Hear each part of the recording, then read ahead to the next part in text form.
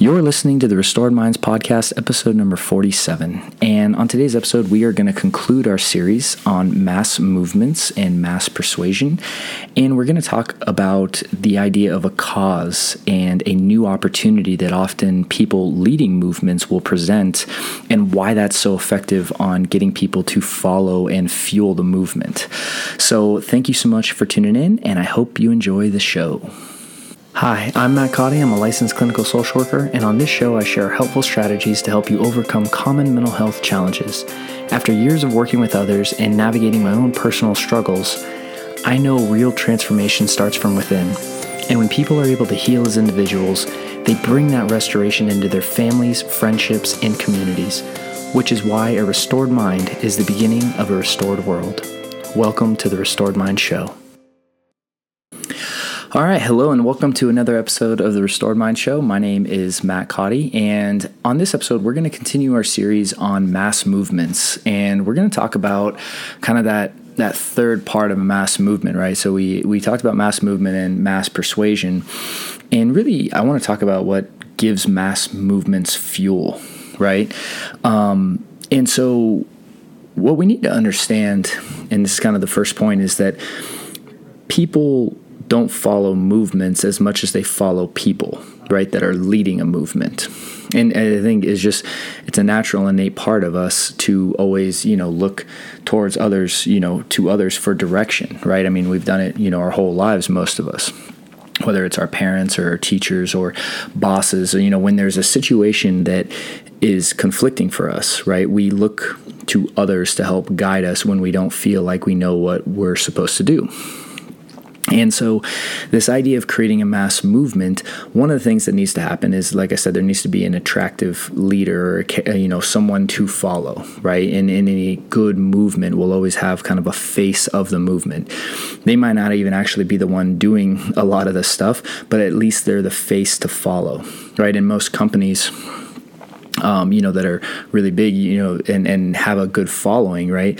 They know who they're following, right? Steve Jobs was, obviously very popular in Apple, right? Where he talked about putting 1,000 songs in your pocket, right? I mean, that's one of the reasons his marketing was so effective was because he was the person leading that shift, that movement, right? It wasn't necessarily the product that he was producing.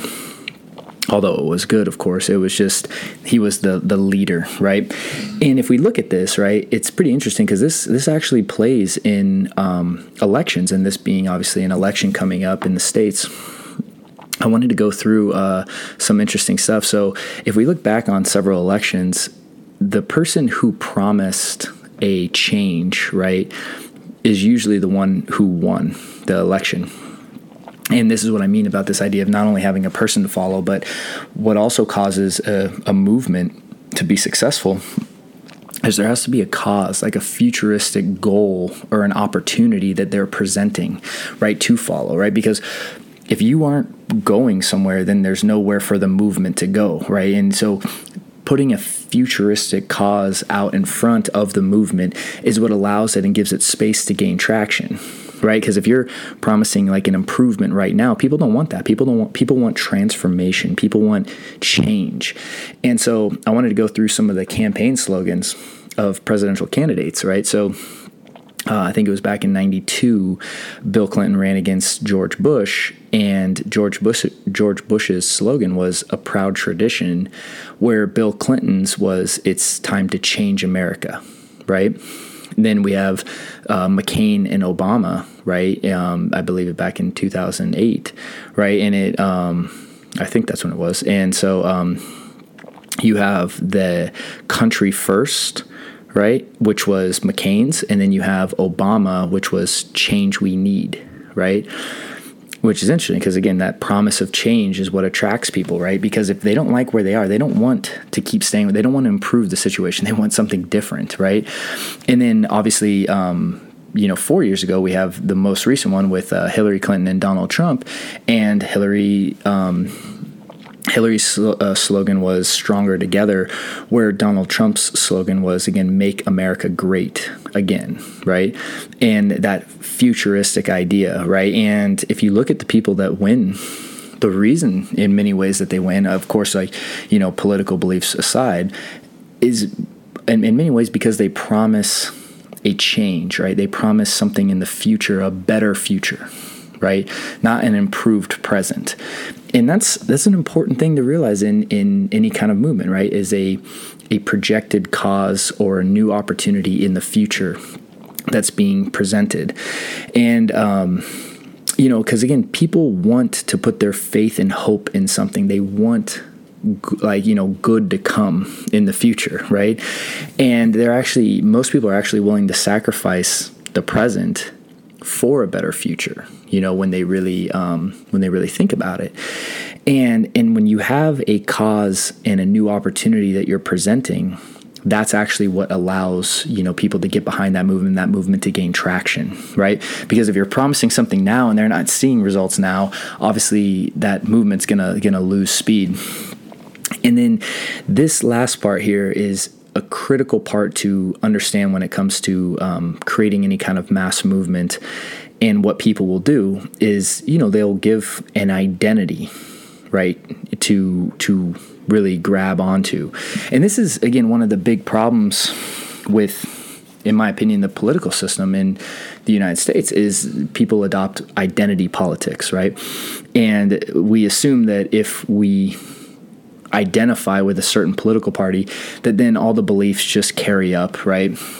And we agree with every belief with that political party, and it just moves up the ladder, right? And that ultimately is dictating the behavior of who you're going to vote for. So when someone gives you an identity, again, everything else follows. And we talked about that in the change series that we talked about with the 5 levels of change, and identity being the most powerful change that you can make in someone.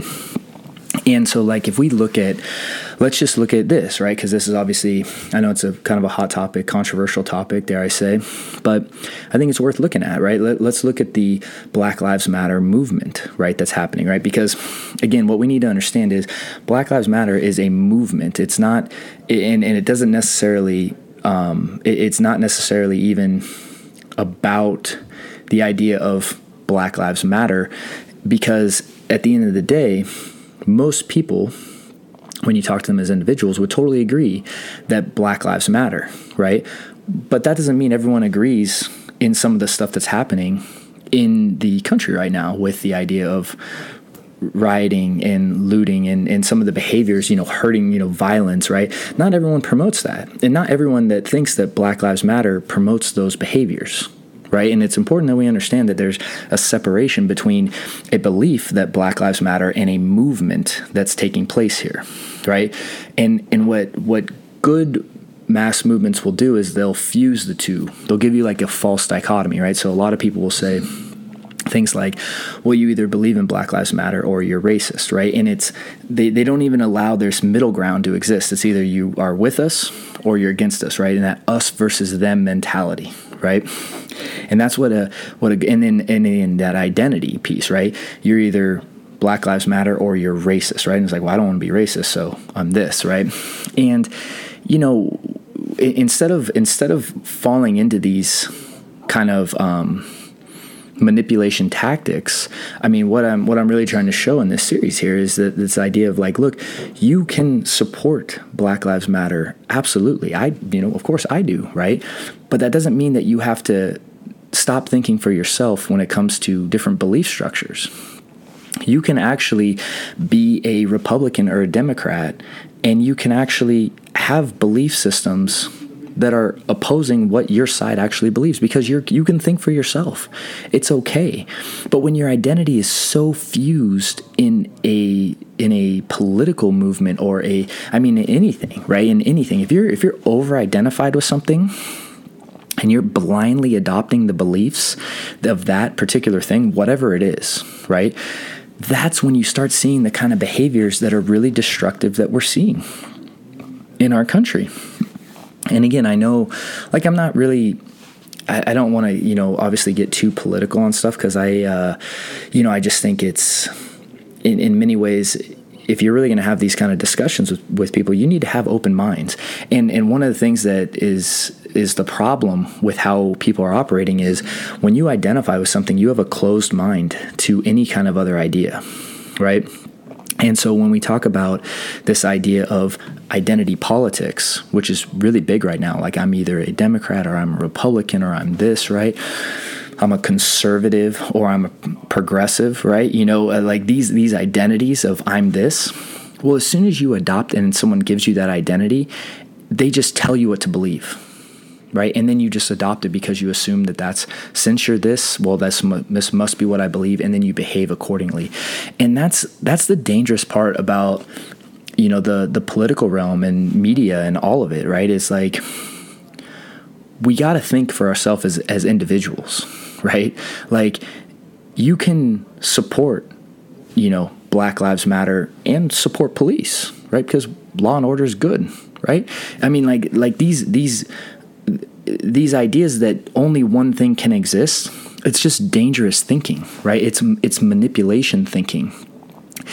And one of the reasons that I wanted to put this series together is to kind of shine light on some of the tactics people use to manipulate others, right? And it's okay. It's the most important thing that we have as individuals is to think for ourselves, right? To critically think, to use your intelligence and to decide what it is you believe and stand up for that. And that is the greatest thing about the United States is that freedom to believe what you want, right? To believe what you believe and stand up for it. And I fully support, I support the idea of protesting on something that you believe. What I don't support is when it starts infringing on like other people and violence is erupting on people that had nothing to do with the thing that you're upset about. I mean, like that kind of behavior is just, it doesn't make sense, right? And it shouldn't be something that is supported. And again, I understand how all these emotional charges start to overwhelm people and get people emotionally charged, and that drives the behavior. But really seeing this stuff on a higher level is important for all of us. Right? Because it will prevent you from getting roped in and making decisions out of an emotional charge, right? And starting again to go back to critically thinking about what it is you believe, what it is you support, and again realizing that you have that right, and that's a wonderful right to support whatever you support, and realizing that right is something that we all should embrace for all of us as individuals, is like our ability to critically think and to openly, have conversations with people that are different than us, right? And that's what's going to allow people to open their minds to different concepts as well. What's not going to open minds is when someone has a difference of opinion and we react violently or aggressively, or we cancel them or shut them out, because that's going to create more of a divide. What's actually going to allow change, in many ways, and healing is to have open minds and to be able to think as individuals, not thinking how someone tells you how to think, right? And not just assuming that because you've identified with one party or the other, that you have to believe how that party tells you to believe. And the individual, again, is always where I come back and put my trust, right? In Restored Minds, we believe in the idea of the individual, right? Of the healing of the individual mind and the ripple effect that can have, because when we're reacting out of anxiety and fear, we know that the ripple effect that can take, it obviously impacts your family units and then your places of work and so on and so forth. But as individuals, if we can start to restore ourselves, the ripple effect that can have on our families, on our friendships, on our places of business, our communities, and then so on and so forth. I mean, real healing is going to take place from an individual level. And, again, this is going to conclude this particular series because, again, I'm going to, get back to talking more about mental health stuff. But I just felt it was an important series to go into because I wanted to talk about a lot of things that I think are happening on a higher level that I think most people don't see. And I wanted to try to shine some light on it in the hope that, if you start to see yourself get emotionally charged about something and getting told what to believe or what to think, that you're able to step back and think for yourself And because again, I always will put my faith back in the individual and the individual's ability to critically think, and how important that is. And so, thank you for the time. Thank you for taking the time to, tune in today, hang out. We really appreciate it. And again, always like, subscribe, and share if you found this helpful. And we also have resources over on our site at restoredminds.com to help you with any kind of mental health challenges, whether it be anxiety, depression, OCD, or any other kind of psychological stress. And so thank you again. Hope you guys have a wonderful weekend. Next week, we're going to kick off a brand new series that I'm really excited about. So stay tuned, and I will see you guys soon. Take care.